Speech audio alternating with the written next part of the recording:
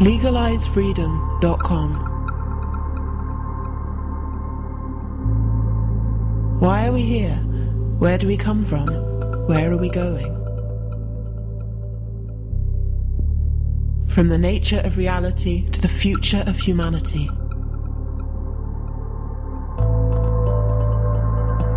Beyond politics, poverty and war. LegalizeFreedom.com.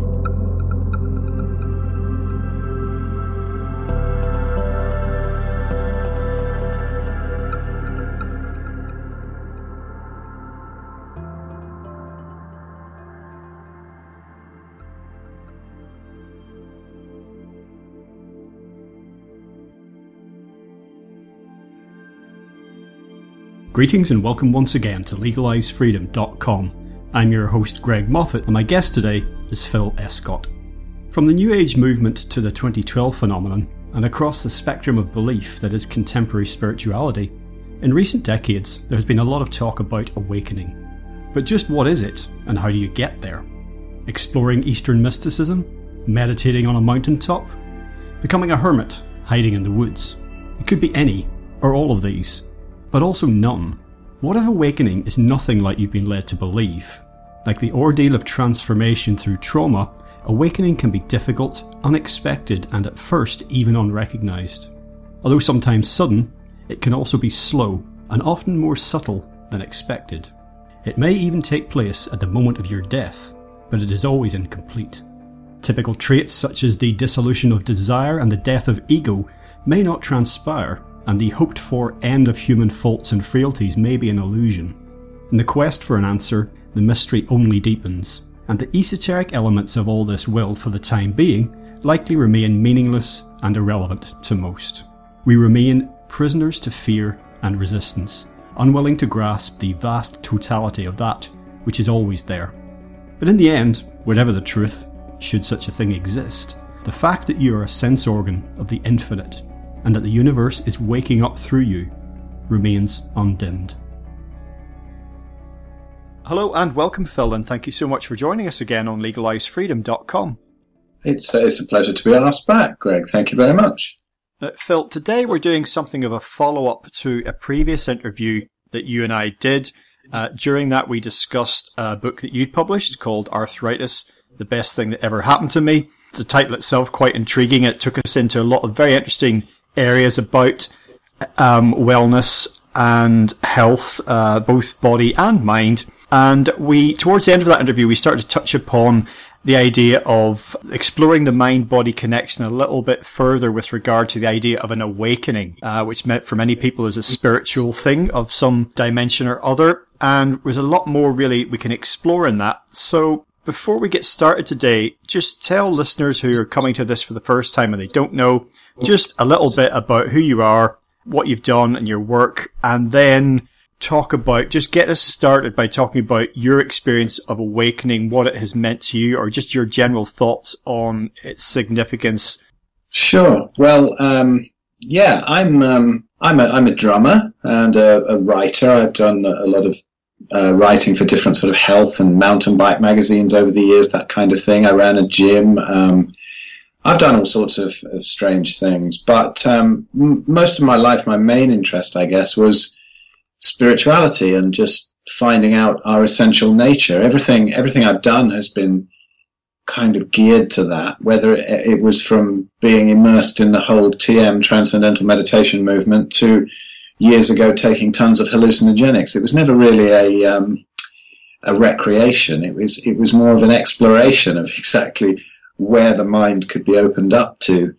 And even after decades of being what I consider a bit of a yogi, and moving up to the north of England here to Skelmersdale, where the TM centre is of England, and just thinking I even kind of, it was 1986, I thought, well, I'll even give up playing music. I didn't in the end. I found a lot of music up here, but I decided that I'd just become a yogi for the rest of my life. And that was a phase that was wonderful. It was great. But strangely, the thing that brought me to the realization that I'd always been seeking was a moment of completely letting go of all spirituality. And then, that was probably around 2005, 2006, where I had the whole of the universe kind of shifted for me while staying in exactly the same place. But there it was, and I didn't have any questions anymore, if you like. But then nature had a lot of questions for me, so it kicked me in the teeth quite a bit, and I got very sick with psoriatic arthritis, which is the inflammatory autoimmune thing, basically rheumatoid arthritis, in 2010, and had to fix that. And it was very, very grounding and very opening at the same time, more so even than any spiritual practice, for stabilizing that awakening. Quite often, if you have these kind of awakenings, they can leave you in a state of some confusion afterwards, even if you feel you've prepared your whole life for it, because it's never quite what you imagine. That's one of the most common things I hear people say. It was nothing like I imagined it would be. And so, yes, the illness, I think it took me into some great places. It grounded it, really, which is very important, because we can't live in that sort of spaced out state for forever. We have to be, as the old cartoon goes, where the monk is in the marketplace on his donkey or whatever, and then he goes up into the mountains and he's there for years and gets enlightened, and then the last frame is he's back on the donkey in the marketplace. It's nothing all that special, which is a weird thing to say about it, since everybody in the spiritual world craves it so much. Of course it is. The paradoxical thing is that it is the most special thing ever, but it isn't the bells and whistles that people imagine it is. Okay, well, I don't know if anyone who feels that they don't understand a concept of awakening, or how that might be real for them or for anyone else, if they ever ask you, well, what does awakening mean? Is it some kind of new age thing? If I was asked that, I would say, well, it would perhaps be a dawning, as in literally an awakening, for an individual, that the world, or reality, how they thought it was, and their relationship to it, and maybe their relationship to others, wasn't what they thought it was.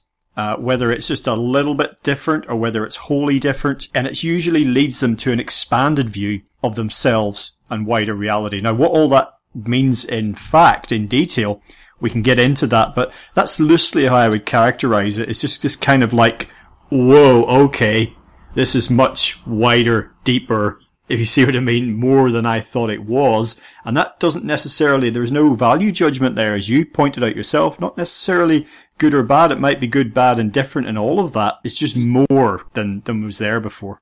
Yes. Yeah, definitely. Well, what happened to me was, I was in the back garden at the previous house I lived in, and it was a house that I'd bought in 2003, and it was 2005 or 6 by then. And I'd been back on the dome site, which is there's a dome-shaped building where everybody goes and meditates and does their yogic flying and whatever, morning and evening. And I'd been totally into that in the 80s and early 90s. And I thought I was back on the dome site, and I was 100 yards from the dome. I can just walk there in the morning and evening. And yet I just didn't feel like going in. And I had this sort of religious guilt, almost, of like people who don't go to church. And I was thinking, oh, I really should go in, or I should go in. I was thinking it every day. But my heart wasn't in it anymore, even though it had been the thing I'd been the most interested in. And at one point in the back garden, I was sick of these thoughts, and I just went, do you know what? I've had enough. Absolutely had enough. I'm not into it anymore. Let's just completely let go of that whole personality.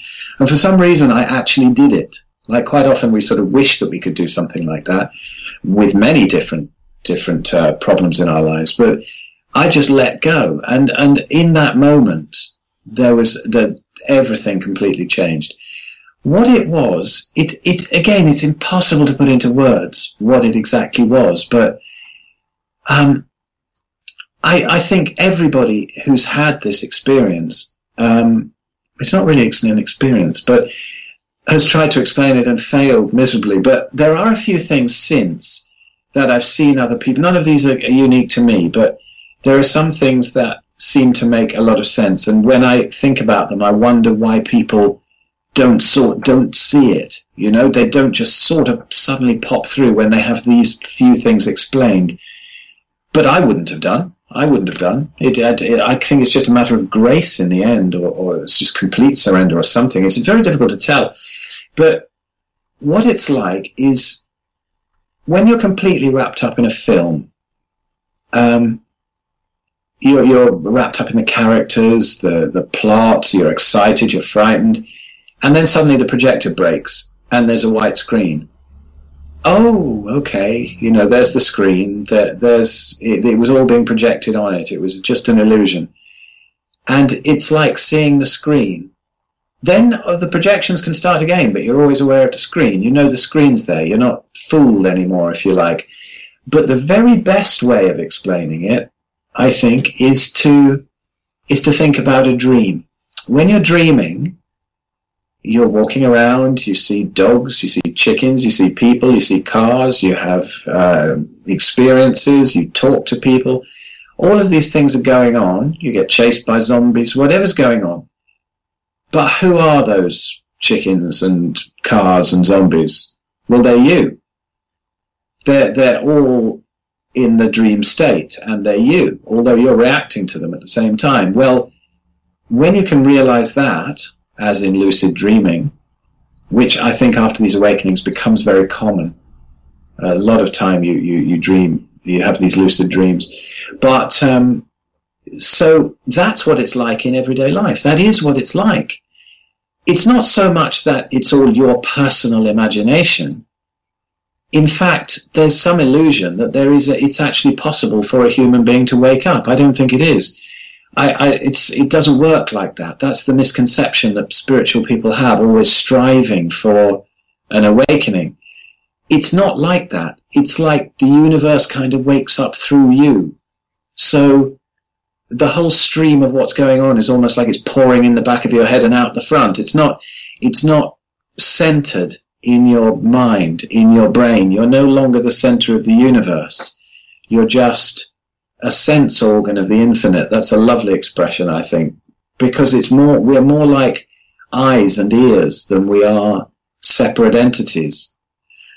And it just doesn't make any sense to people. They cannot grasp it. The mind can't grasp it. When I was a kid, I used to have these experiences. I used to be sitting in class and I'd go, and it was gone. It was just a fleeting experience of what I used to call the everything all at once. And the mind can't comprehend it when it's gone. If it's a fleeting little drop into it. But when it sticks, when it really sticks, it's extraordinary. It's like everything's exactly the same, and you're you. I just do exactly the same things as I always did. Although I have a completely different view on them, because it's not really me having the view of them as such. It's like some people describe it as the dissolution of the ego. It's not. It's like looking at a cloud through a telescope, and then you take the telescope away and the cloud really isn't that big. There's all this blue sky around it.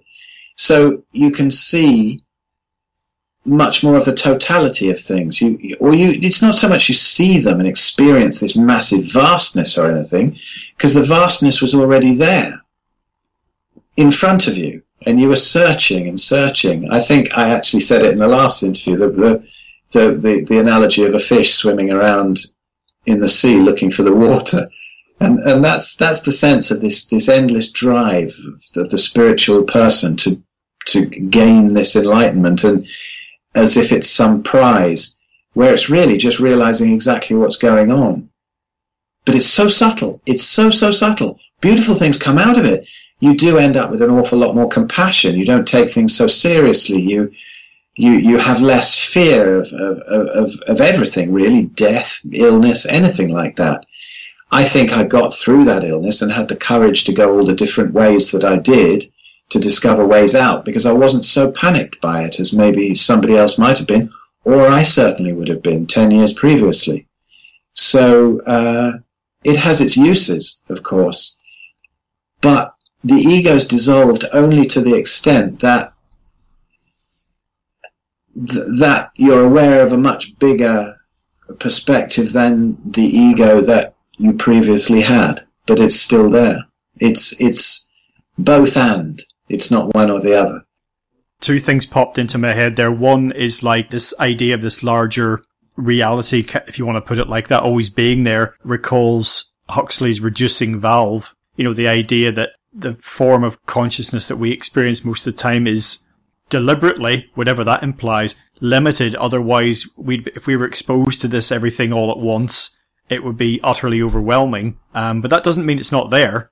It just means that sometimes we glean little hints of it, don't we? A sense that there's something beyond what we're experiencing. Sometimes these just little tantalizing hints is all we can really cope with. And the other regarding the ego is, you're right, it's not the dissolution of the ego, because the ego is actually necessary, as far as I see it, to kind of function in this sort of 3D reality that we find ourselves in. And but it's more a case of coming to a point where you become aware of the ego very much as like, there it is. That it's not you, or it's not the entirety of you, but it's an aspect of you. It's very useful and very necessary, but it isn't everything. Yes. I like that Huxley thing. It's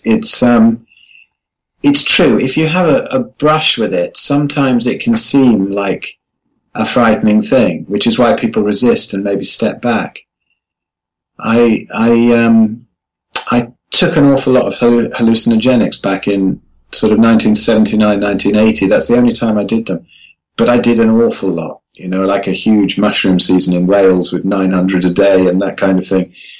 And previous to that, I'd had one completely beautiful God experience on LSD, and then the second trip was a bad one. And after that, it was, even though I went into the experiments with it, it was teetering a bit. I kept resisting. I wasn't surrendering. And this ingrained the lesson, the ability to resist everything. To hypochondria's resistance. You know, you're always worried about your health. You're resisting. Oh God, I've got this twinge. I've got this, instead of, oh good, interesting twinge. What's that telling me about my emotions? Because the body's an instrument panel, the mind-body connection. So we panic, we freak out. Oh, I've got this thing, I've got that thing. And I spent my whole life like that. And I believe it was the root cause of the autoimmunity. It was the resisting awakenings, if you like. And what Huxley's going on about there, I think, is that if people are shown it, it's not that it's exactly overwhelming in itself, it's that they are overwhelmed by it. Because the ego, when we get so used to living in that tiny room, we become like somebody institutionalized in a prison. They get scared of being released. And it can be a huge, overwhelming experience if you don't completely surrender into it. If you completely surrender into it, it's the most natural thing in the world. It's almost like there are these traps set around it. These traps of either fear or even bliss.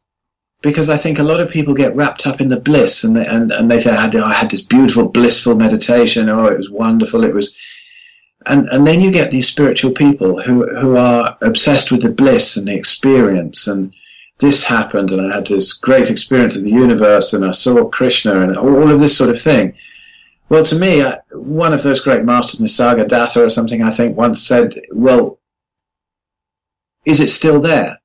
Well, it wasn't that then, was it? You know, the thing that they're looking for is something that's there all the time, has been there all the time, and always will be there, because it's our essential nature. And then it becomes almost... There's a waking down movement in the States called Waking Down. It's got some quite good teachings, and I remember somebody who had been there saying, when he was talking to the guy who's the head of it, I forget his name now, he's quite a cool guy, but anyway, and he said, be prepared for the disappointment of awakening. And I thought that was lovely, because it is so subtle, but you have to really accept the paradox of everything. I'm stumbling over my speech. I'm usually quite fluent, but it's by the nature of the subject is so difficult to put into words. You have to kind of hedge around it, like like sort of rubbing, doing a brass rubbing or something and getting the pattern through onto the tracing paper, because you can't directly explain what it is. You can kind of explain what it isn't. Well, it isn't all those things. It isn't anything to be frightened of. It isn't anything that you should not surrender into because you're not ready for, or you're going to burn in the fires of hell or something, which is many experiences I went through were like that. Oh, I can't. Oh, God, what's going to happen? Am I ready for it? Oh, no. What if I have this huge Kundalini experience and it goes up the wrong nadi and I'm burning in hell for 19 years? Like, you know, Gopi Krishna, that book Kundalini, that freaked me out. So there's nothing to be frightened of whatsoever. But if it's an experience you're having that isn't repeatable and isn't constant, it isn't what you're looking for. If you're having all these wonderful, massive experiences, which I did, both in hallucinogenics and in meditation, I used to have all these really spectacular experiences, which probably misled me for years. But again, if there was anything that really seemed to be opening up in front of me, I used to resist and run away.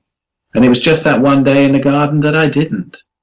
And then I realized that even after that, it's only the first step. It's like a baby again. It's not that you're some great master or you know everything. You actually realize that you know nothing. You've been so wrong about your essential nature that you were this brain stuck in a body having chemical reactions and electrical synapses and whatever.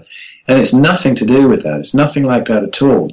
So, yeah, it's not what anybody was really expecting.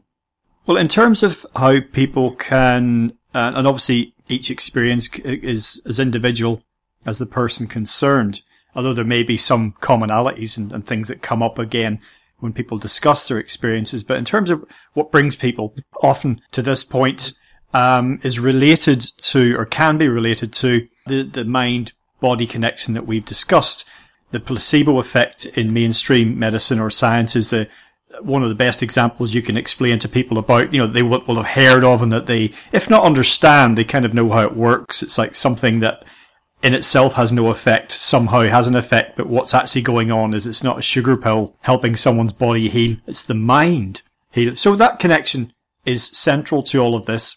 People sometimes find themselves, and as you did at one point, if their body begins to break down, they become ill. Quite often this is trying to tell them something, and it may be something simply about their diet and lifestyle, but in many cases I would say that in itself is reflective of another aspect of themselves that perhaps needs to change, or they need to look at. The mind suffers, the body cries out, we're being prompted here. It's an opportunity for growth, and beyond the physical, other types of crises or tipping points can quite often come up in people's lives when, again, they're being prompted to go through change.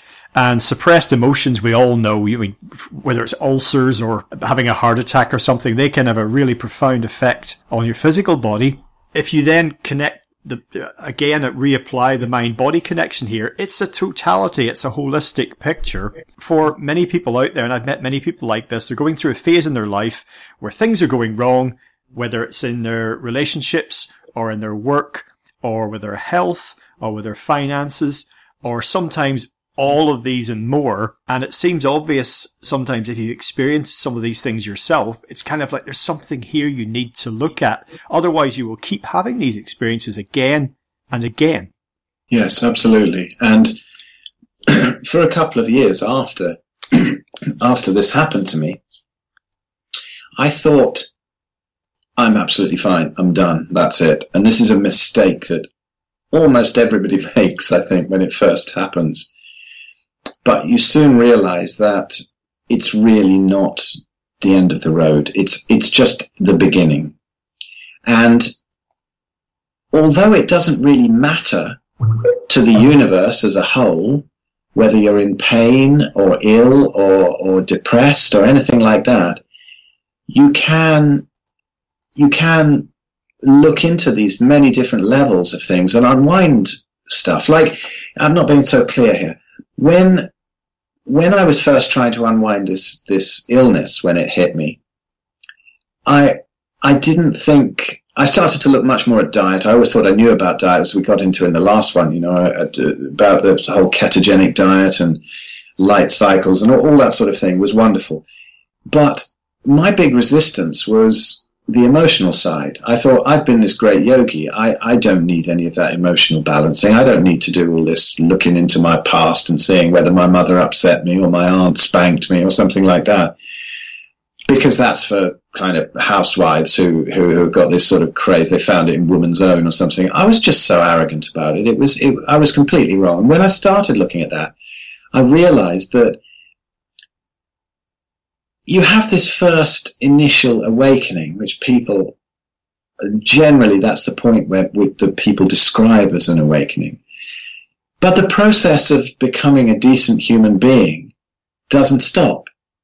I guess it can stop if you want, if nothing throws itself up in your face. I mean, there are many people who have definitely had awakenings who go through some awful stuff or are actually pretty awful people.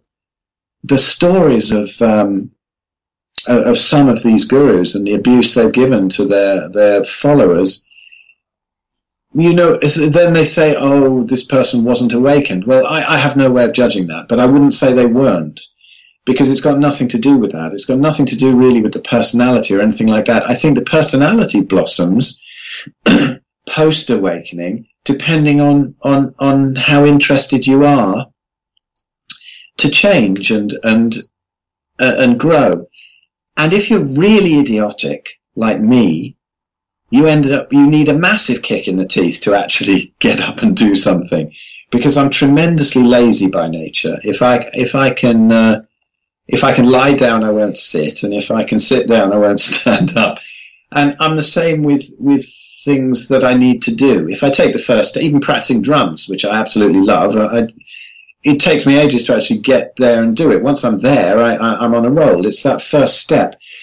So for me, the first step in balancing the emotions never came until 2 years of horrendous agony in my joints, until I finally made the connection between what was happening in the joints and the different emotions that I was dealing with.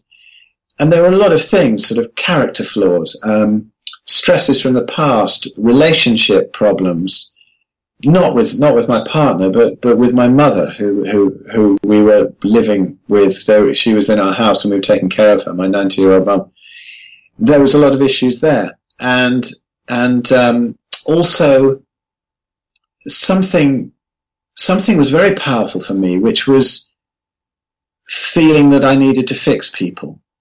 I'd already had a lot of success in reversing the disease, and it was down to changing the diet and changing various things about my lifestyle that I'd been completely wrong about for years. And then I saw my certain friends getting very ill, and I thought, oh, I have to save them. Oh, they've got this autoimmunity and they're still eating pizza and bread and stuff like that. I've got to sort them out.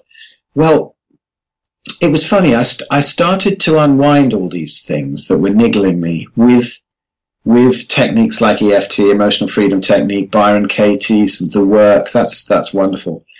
And one day I was upstairs and I'd been really, really working on this whole thing about having to save people.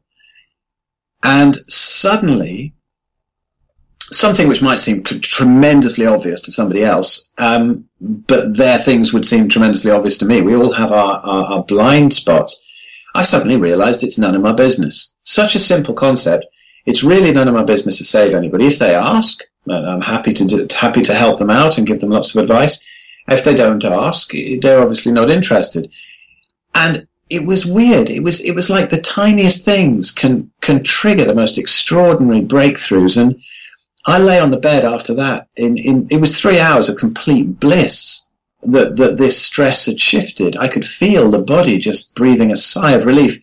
And after that was another, I suppose you could call that another awakening, not directly just because of not fixing people, but just because the heart opened. I think people say that after these awakenings, there's some point where it stabilizes and the heart opens. And it did become that. I kind of fell in love with the whole world. And now I still do exactly the same thing. To somebody who was looking at my Facebook page, for example, I'm always banging on about this or that and answering people and discussing with it and having arguments with people. But it doesn't stress me out. I don't really care. I realize that it's just I am part of the computer that is the universe, and so is the person I'm conversing with, whether in person or online. And it doesn't really matter. It doesn't matter. I only do things because my heart tells me to do them. I don't do it because I think I need to save somebody. I talk about these things because it occurs to me. It goes in my head, and I think, oh, I'll put that out there. That might be useful for somebody. And if it is, it is. If it isn't, it isn't. But I want to express it, so I do it. And this brings me to another misconception about awakening, that we lose desire. Desire is great. Desire, it shows us our path in life. If we go with our desires, we end up doing what we're supposed to be doing on this planet, in this incarnation. And it's like that little chip in the computer has fixed itself so it can now work smoothly. So yeah, desire is the clue. You go with your desires. They're there for a reason.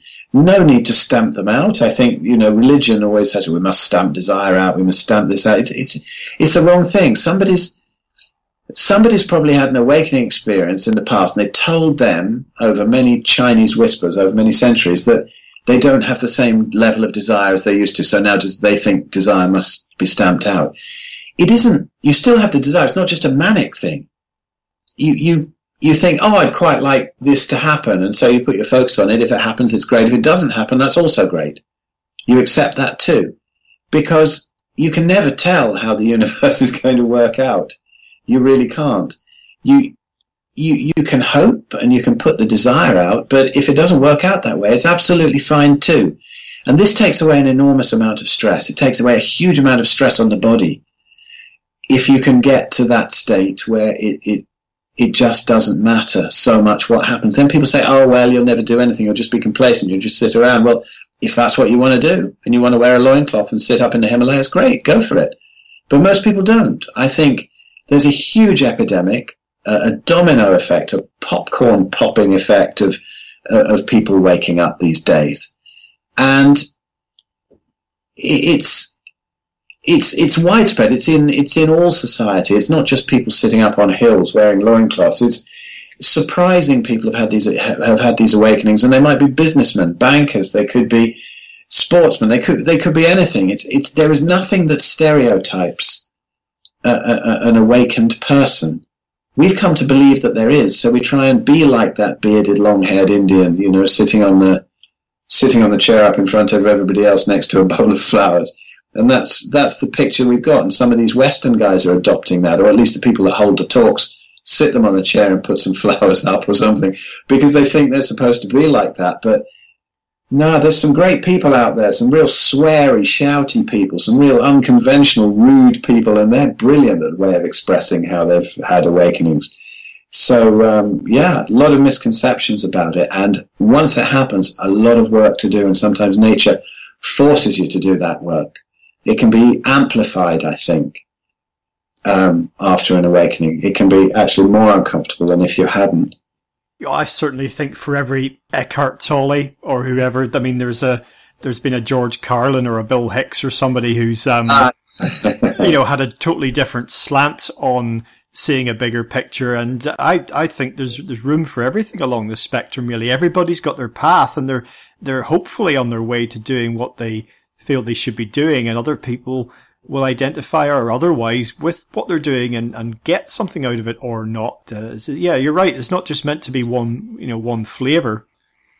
Yeah. And you can see this from something which I'm addicted to, is the Buddha at the gas pump interviews, which Rick Archer does from Fairfield in Iowa, and they're wonderful. He just interviews these people who've had awakenings. I did one of them, but I've been such a fan of the show because I only discovered it afterwards, because I wanted to find out why. What triggers it? What is it that brings it about? Because for me, it wasn't the 30 years of meditation. That I feel almost led me in the wrong direction. And after that awakening, I felt almost angry with all spirituality and awakening. My girlfriend meditates, and I say, what are you doing? What's the point? Don't you realize it's just a moment of surrender? I was stupidly arrogant again. It doesn't cure everything. It certainly doesn't. You can still be a complete plonker once it's happened. And so, I searched down all those routes, and I was wondering, did it do any good? Did this meditation do any good? Did it prepare me for it? I think so. I started listening to all these Buddha at the gas pump interviews just to hear people's stories. And what emerges for me is that there's really no one thing that can cause it. Some of them are guys who've been Buddhist monks for 30 years, and some guys are just, they're walking along in the garden and they step in a poo or something and they wake up. I mean, anything seems to trigger it. But three things I think come out a lot, either in combination or one or two or three of them. And that is intense desire for it. Because you see, a lot of people who learn to meditate or join spiritual movements, they do it mostly for the company, for the like-minded souls. They're not really absolutely focused on finding out what the truth is, and that's absolutely fine too. But the people who seem to have these awakenings are the ones who are absolutely fascinated and one-pointed through whatever they do, of always considering what it is. What is this that's going on here? That's the first thing, is the one-pointedness, the burning desire for it. And the second thing is suffering. That seems to either come afterwards or come before and trigger the awakening or the stabilization of the awakening. It's very common for people to go through these dark nights of the soul or the body or both. And the third thing is surrender. Whether it's just surrendering to the absolute, surrendering to some kind of deity that they feel that they believe in, or surrendering to an illness, like it was with me, really. There was more than one level of surrender. It wasn't just that time in the back garden of letting go of being a conventional yogi. It was letting go of all kinds of things, the surrender into just life, the fact that every moment is spiritual practice. It's arrogant of us to say that sitting in lotus and chanting a mantra is any more spiritual than sitting on the bog and having a dump.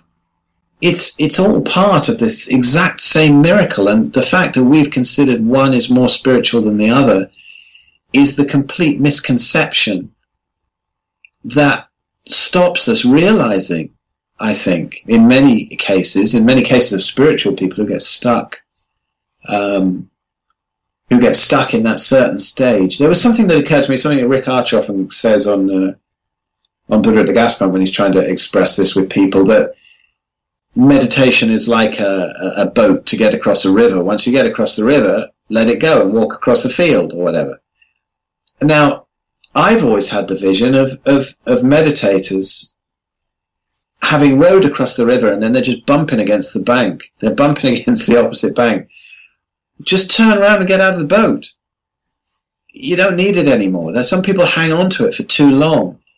And like playing scales on a piano, eventually you've got to play some tunes. You've got to want to play a symphony. You don't want to just be playing scales all your life. But then one really wise, astute guy on Buddha at the Gas Pump, I forget who it was, when Rick mentioned that, he said, yeah, but what you wanted was on the other bank all along anyway. And I think that was beautiful, because it really was. You realise, I suppose, when you've walked across a field and then taken a boat and then got out and then banged against the other bank for a bit and then got out and walked across the other field, it's all the same thing anyway. It always was. But it doesn't matter. It's not like I'm complaining that there's anything wrong with spirituality, because the computer is working exactly as it should. And I don't know whether everybody should be awoken. Well, they shouldn't be. I don't see that there's a lot of difference between somebody who's awakened and somebody who isn't.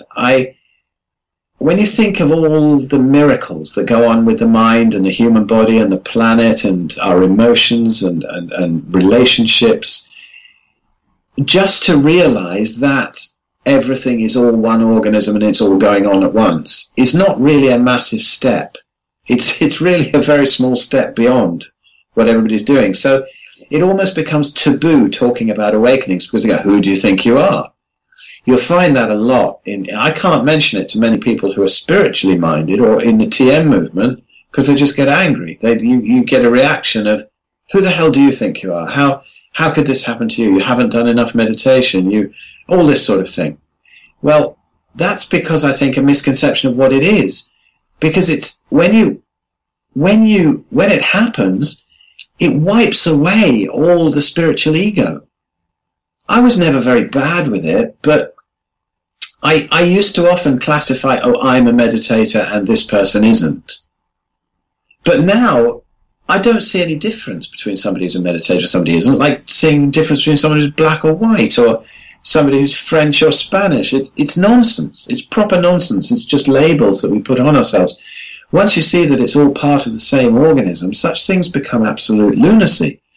And so you can talk about it because it isn't such a great attainment that people would ever need to think, who the hell do you think you are? But people still think that anyway, because they don't have a concept of what it is. But it's lovely because it takes it away. Right nowadays, I would much rather be with somebody who is primarily just has a great non-serious vision of life and has a tremendous sense of humor, than somebody who is all into reading the Bhagavad Gita and the Upanishads and sitting and meditating 12 hours a day.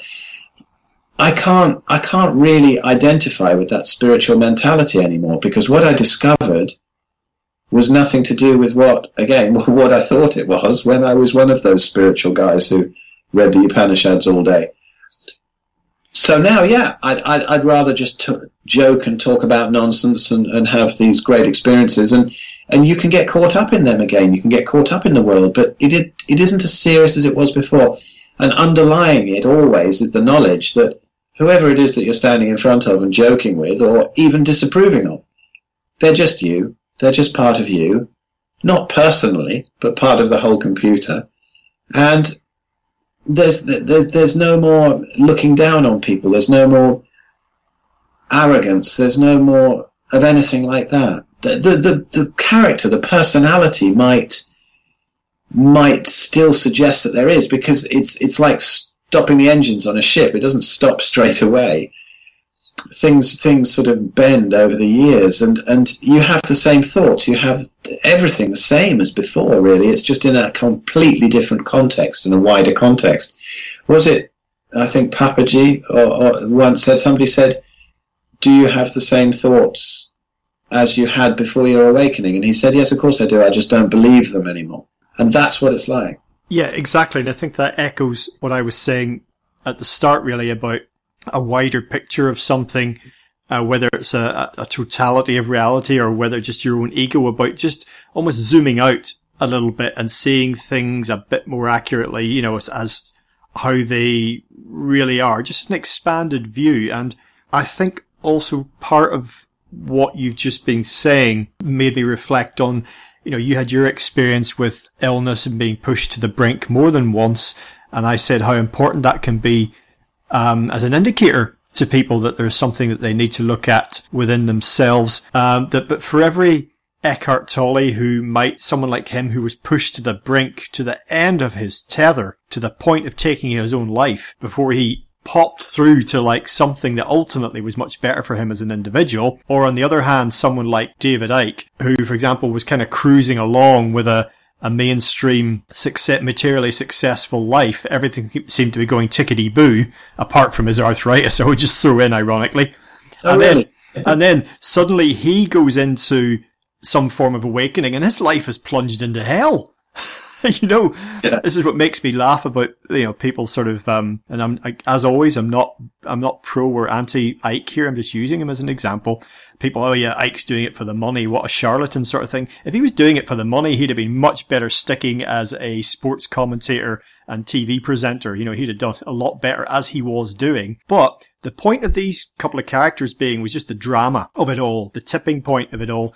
And I notice, I've certainly come to know quite a few people, and their experience of, if we want to keep using the term awakening, has been very incremental and gradual, or very gentle, or very simple, certainly very non-violent, and it hasn't involved stress on their mind or body. It might have been one day they just spent 2 minutes longer looking at a flower longer than they had any other day, and suddenly they realise something. Or it's been a lifelong thing of just a very gradual opening up to something more expansive. Look, personally, I will just say I've always felt like I had a view of reality that when I was growing up felt very much askance, at odds with a lot of people around me. I've never really changed that. It's just gradually expanded, and I've never gone through any serious trauma, really, of any type, to be quite honest. I haven't. Physical, mental, emotional. I've had my moments, but nothing that I can really say was like, oh my God, what an episode. But I just feel a gradual unfolding of a bigger picture. And I've noticed that a lot of other people who've undergone different types of awakenings, whether very dramatic or whether gradual, are also coming to the same types of realizations. So from my own personal experience, I'm almost like, if I did some kind of awakening, I don't know, maybe I did it in a former life or something, because I don't feel that I've actually had to really pay any sort of a price for a worldview that I feel comfortable in, if you see what I mean. I don't know if I can put that. I don't feel like I'm trying to get anywhere. I never have felt like I was trying to get anywhere, just to perhaps understand things a bit more, but I never lost any sleep over it. I don't know if that makes any sense to you. Yeah, it makes perfect sense. And I think that people who have these slow, gradual awakenings are probably basically far, far less of an idiot than I was. It's a natural process. It is to gradually awaken. But I think for me, I've always been a person of extremes, and so that's been reflected in everything. I'm just that type of computer chip in the whole computer, and I accept that, and I'm fine with it. I have times of gradual stuff where I look back a year. It's like you said when we were talking about preparing for this interview, and he said, and you said about look back at stuff that you might have changed in. So I listened to that interview, and there were a couple of things that have changed or matured, and my perception of things is very different. Although I haven't had any massive great leap of consciousness in between then and now. But if I look back and focus on then, I know that a lot of my insights have refined a lot or changed a lot since then.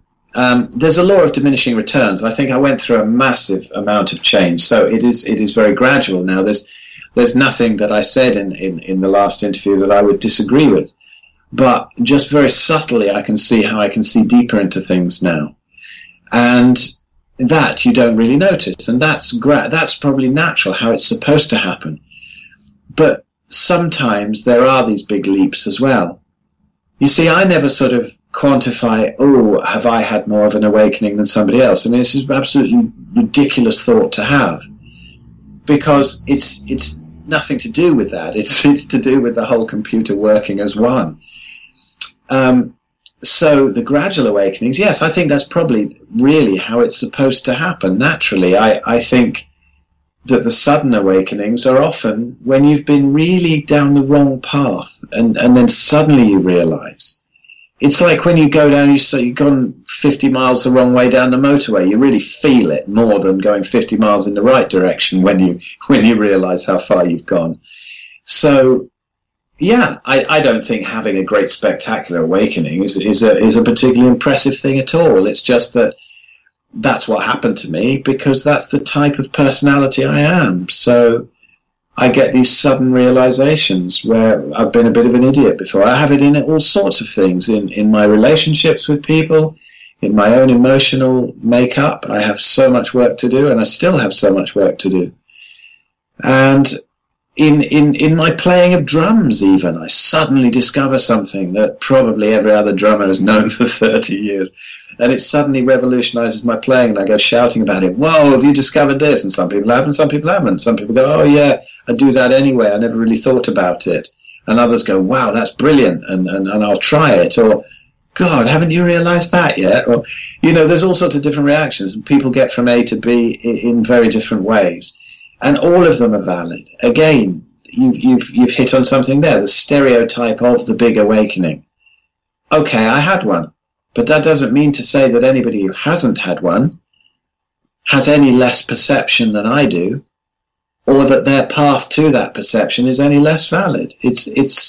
We can never tell what's going to happen. I just seem to be one of those people who for whom everything's extreme. Maybe it's my Gemini nature, I don't know. It's one side and the other.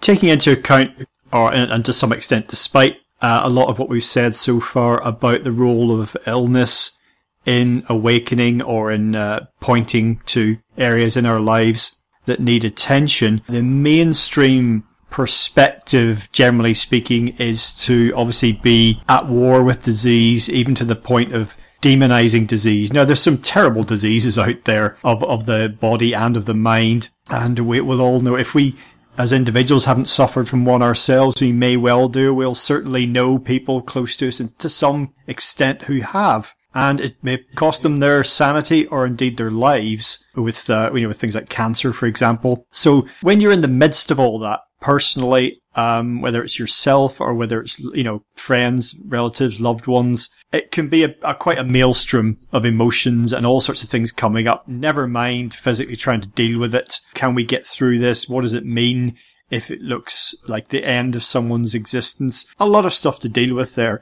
So I'm trying to just set that aside and think about our collective response to these things. And I always had a little bit of, how can I put it? I'd always have a little bit of concern when I would see, from the earliest I can remember, campaigns against epidemic illnesses, and cancer, for example, on the increase has been for a long time now. And a lot of people point to environmental factors, particularly diet, other similar things, that, the sort of the great soup of toxins that we live in these days. And every time I see a campaign against cancer, some kind of new awareness thing or a particular type of cancer, and what they're basically saying, what it boils down to quite often is fuck cancer. And of course you'll see fuck cancer memes on social media. And maybe I've just got the luxury of being able to reflect on this without being directly affected. But I'm thinking, well, the cancer, and I'd love to hear your thoughts on this, the cancer is part of you, actually.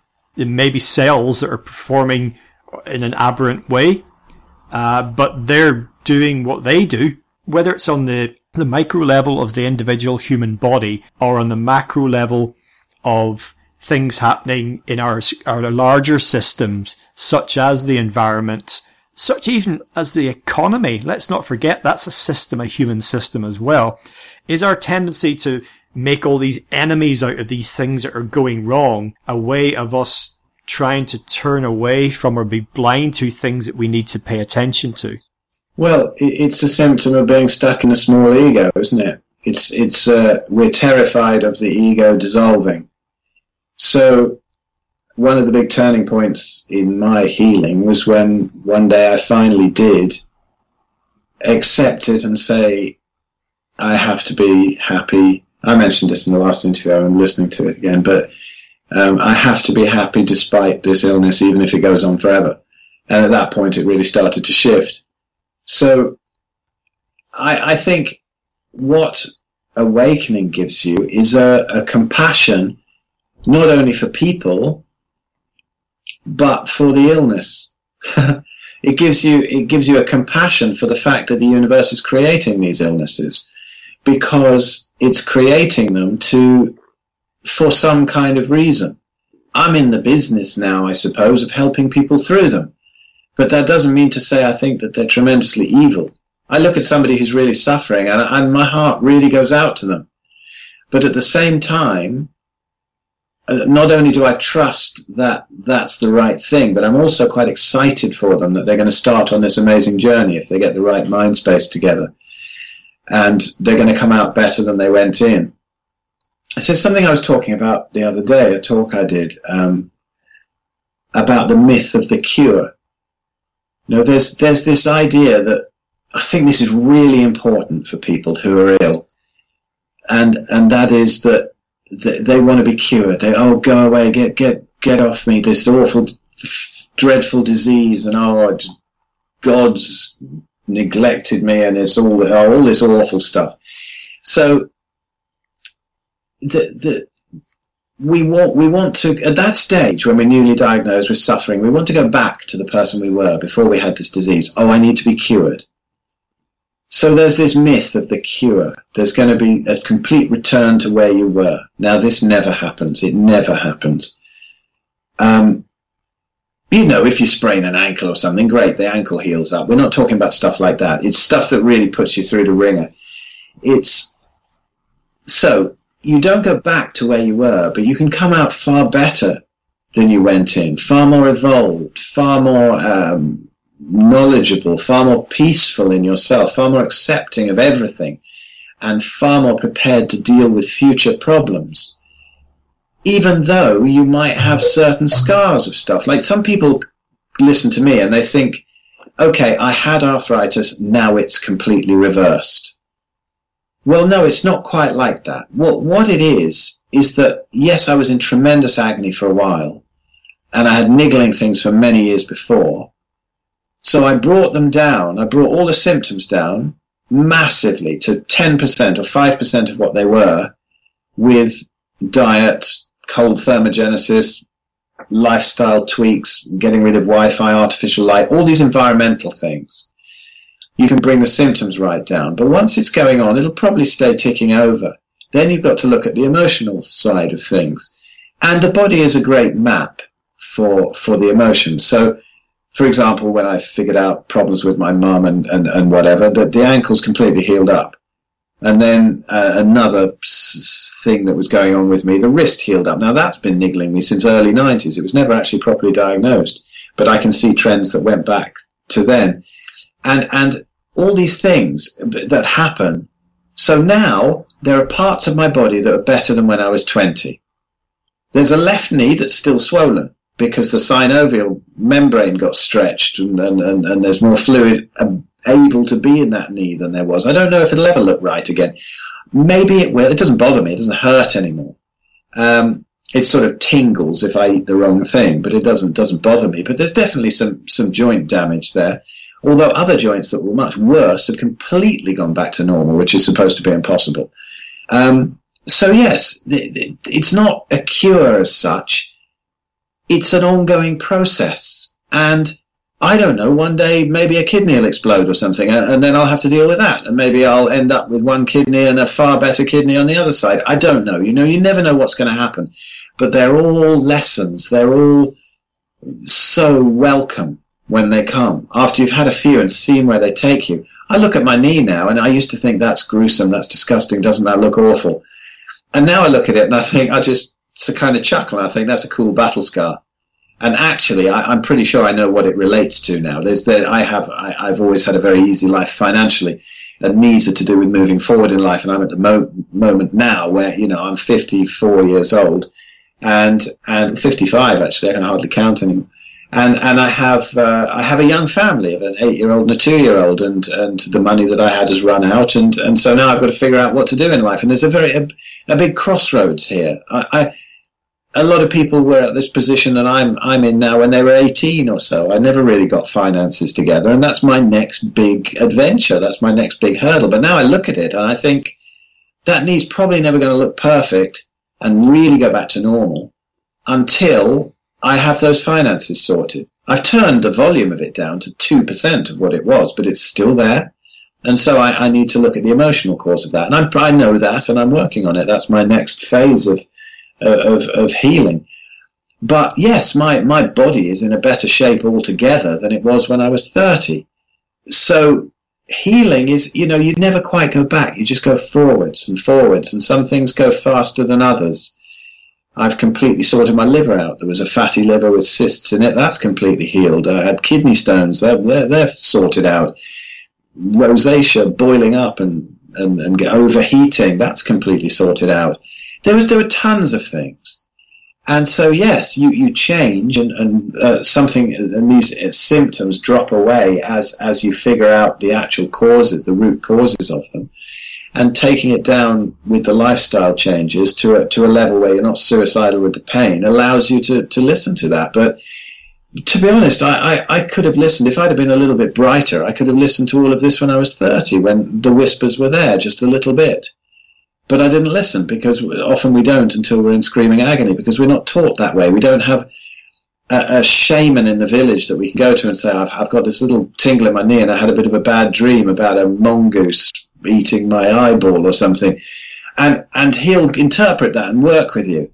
But in our culture, you go to the doctor and you say that, you're liable to get dragged off to a loony bin or something, or at least thrown out and told to come back when your leg's hanging off. So we're not taught to think in that way. But now I do think in that way. If I get a little niggle, I really listen to it and I'm excited. I'm not worried. I don't sort of get a pain and think, oh, I've got cancer, like I did before. This fear of this awful disease that's been built up to be this dreadful thing, fuck cancer, like you say.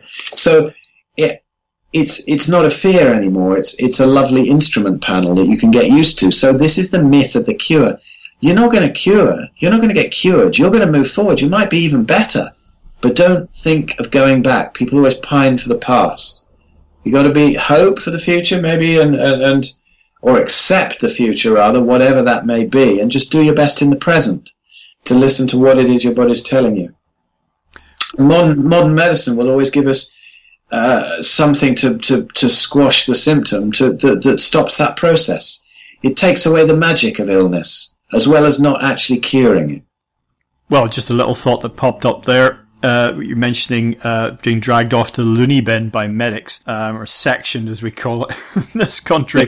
There would be something for us to reflect on there in terms of mental illness or psychiatric disorders, and how many people have been stuck in a rubber room, carted off to the funny farm, when in fact something within them has been trying to awaken and change, but they've just been, the people around them, society or the establishment, didn't know how to deal with them. That's certainly something that's probably a subject for another day, but worth reflecting on. No, I think that's really relevant to me as well, because I remember seeing an article a while ago, what a shaman sees in a mental institution, and there's a guy, I forget his name, Gerson, Robert Gerson.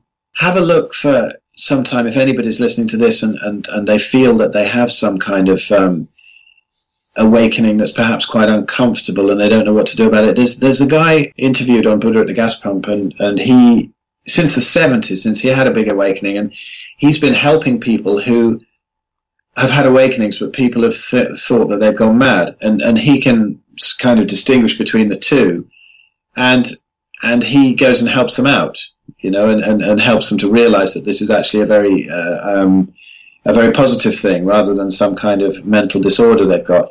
I mean, 2 weeks after I took my last massive mushroom trip, I was hitching back from Wales, and I had an experience like that in the car where it was definitely an awakening, but I completely resisted it because I was at a cellular level, that the teetering, not quite good, not quite bad tripping had taught me how to resist everything. So I naturally freaked out. Oh my God, I'm going down the abyss again. Oh, what's happening? Oh, all of that sort of thing. And it left me with 2 years of proper psychosis, because every morning I'd wake up and it was kind of okay, and then it would creep in. Oh no, I just remembered. Oh, I'm actually insane now. Oh no. Oh yes, I've ruined myself with hallucinogenics. All of that sort of thing. And it was just a matter of not surrendering. I'm not going to be glib and say that everybody who's on antidepressants can just suddenly surrender and they'll be fine. I really don't know. That's not my business to say that. But for me, it was. I can see now that it was just really resisting. And I went to my father dragged me along to a psychiatrist, sort of Harley Street one, and he prescribed a load of medication, which I never took. I thought, well, drugs have got me in this mess. I'm not going to take any drugs to get me out.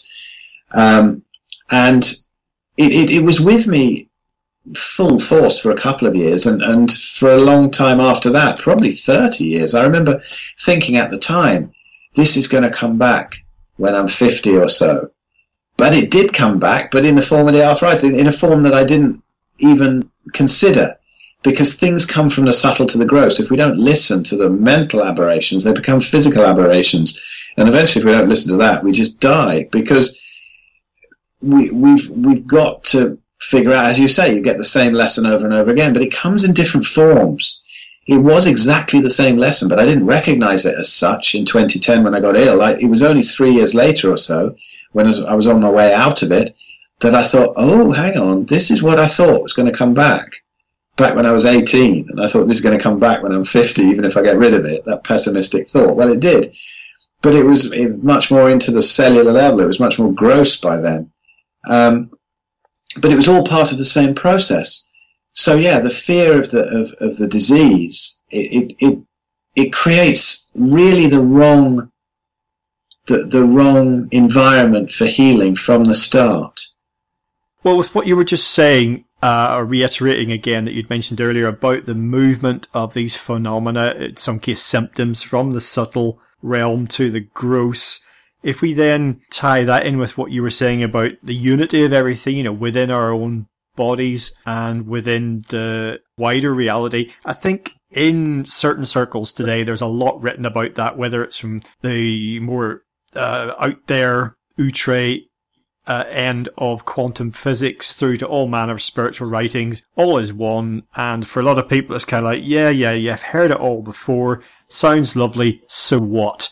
Look out the window, look on the TV. What effect is it having? Well, for me, that's not to actually dismiss any of that at all. It's just simply to say, well, yeah, exactly. So therefore, there's something here we need to look at. And it's powerful because I think people want to take, whether it's ancient spiritual teachings indicating the wholeness of everything, the common source of everything, whatever it happens to be, even at its more conservative end, what quantum physics might be saying about the underlying nature of our physical reality. It's always, it applies. That's interesting. It's in this book. It's in that documentary. It was in that talk on that radio show.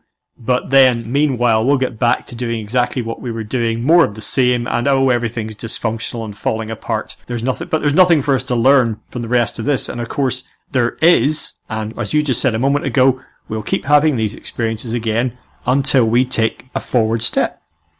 Yeah.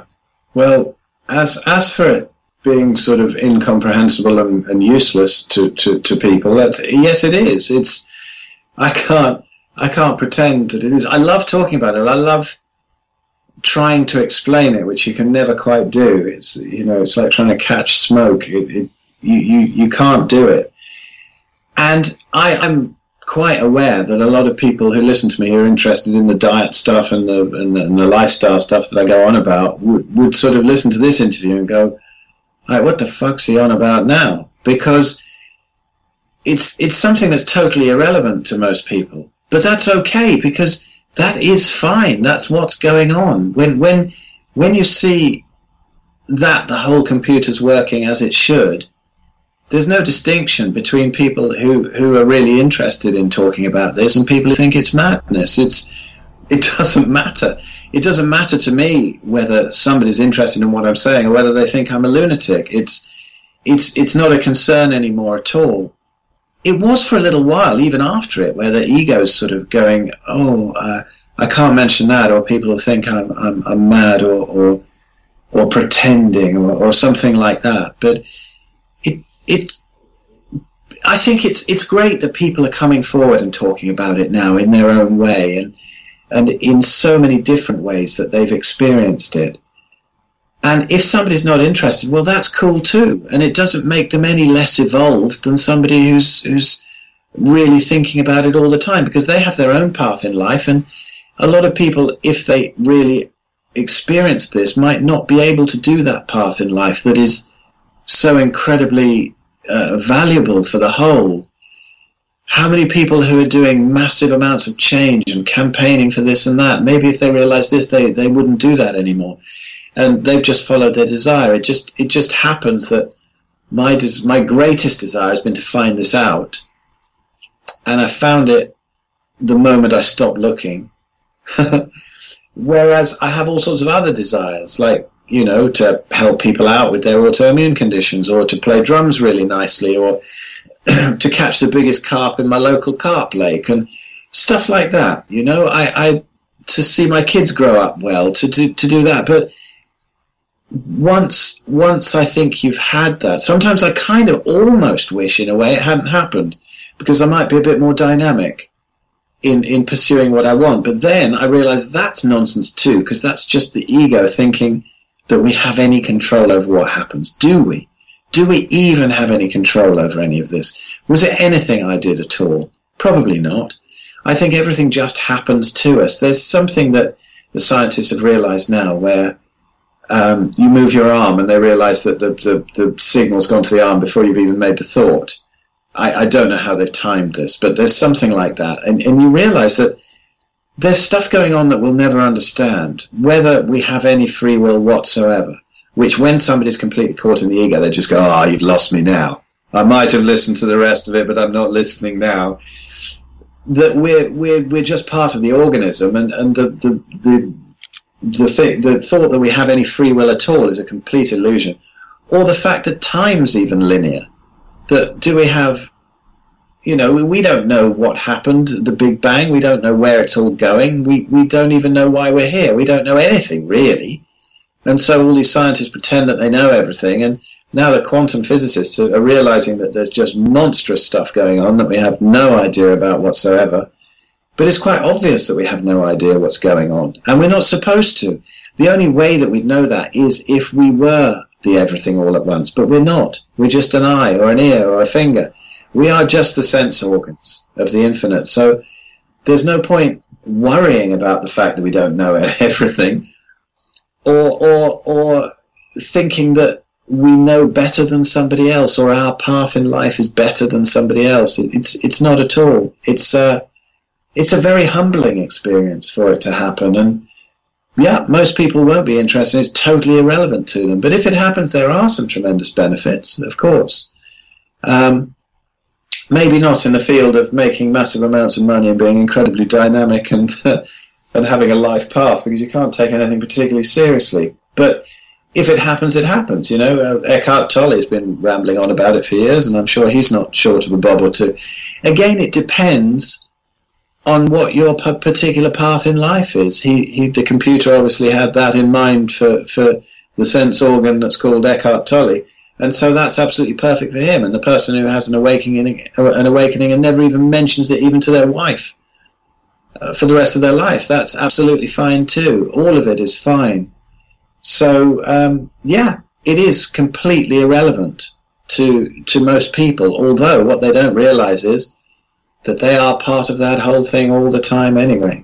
Yeah, whether they like it or not. And this does kind of finally give the lie to the idea of a big awakening being a destination, and you'll get there. There will be somewhere for you to be, and that will be it. You finally arrived, Godhead, whatever it happens to be, with an all-seeing knowledge of the who, why, when, where, and how of life, the universe, and everything. Where, as in fact, all that ever happens, if you're lucky, if you push through some barrier or other in your mind or wherever it happens to be, is that the mystery deepens. The mystery just deepens and deepens and deepens. Science tells us this. Spirituality tells us this. Even exploration of our bodies in the physical world and what's really behind it tells us this. And last thought from me, I frankly love the idea that I've got no idea what the hell's going on, but it's fascinating just to wonder about it. Yes, it is. I often wonder how people can't. I mean, to me, it's been so fascinating to find something new that you have absolutely no idea about. I love having no idea about something because there's all this wonderful stuff to discover. When I come across somebody who's really closed-minded, it's such a weird thing for me. I don't understand how it can happen, and it seems to happen to the people who have the narrowest fields of knowledge. They've not really, really taken an interest in the universe and studied anything. They've just seen what's in the paper, this and that, which again is absolutely fine because they're probably doing exactly what they're supposed to do, exactly as the computer has intended for them to do. But it's difficult with my personality to understand a concept like that of being really close-minded. People who are utterly, utterly sure on any point whatsoever. I just think that, like I said to somebody earlier on today, the one thing that I've discovered really for sure in my life is that nothing is quite what it seems. Wonderful. Well, Phil, tell folks about your website, about your book, which is still available, and in closing, anything else that you'd like to share. No, I think we've covered a lot. You asked some great questions and got some good stuff out of me that kind of surprised me too. So that it was fun. It was a lot of fun. If anybody's interested in finding out more, if anybody would like to chat about anything, I do Skype consultations from my website, which is at pureactivity.net. I'm really happy to chat to anybody. I learn an awful lot from these people who I chat to, really. I mean, they've been such an education to me. They're brilliant, their stories, as they unfold, and seeing them healing and ideas that they come back with. So that's a real privilege. The book is still available on Amazon Kindle, and there's all the links from that website at pureactivity.net. So pop in if you like, and I'll be really happy to chat. Splendid. Well, Phil, once again, thank you so much for joining us today on LegalizeFreedom.com. You're so welcome, Greg. Thanks for asking me again.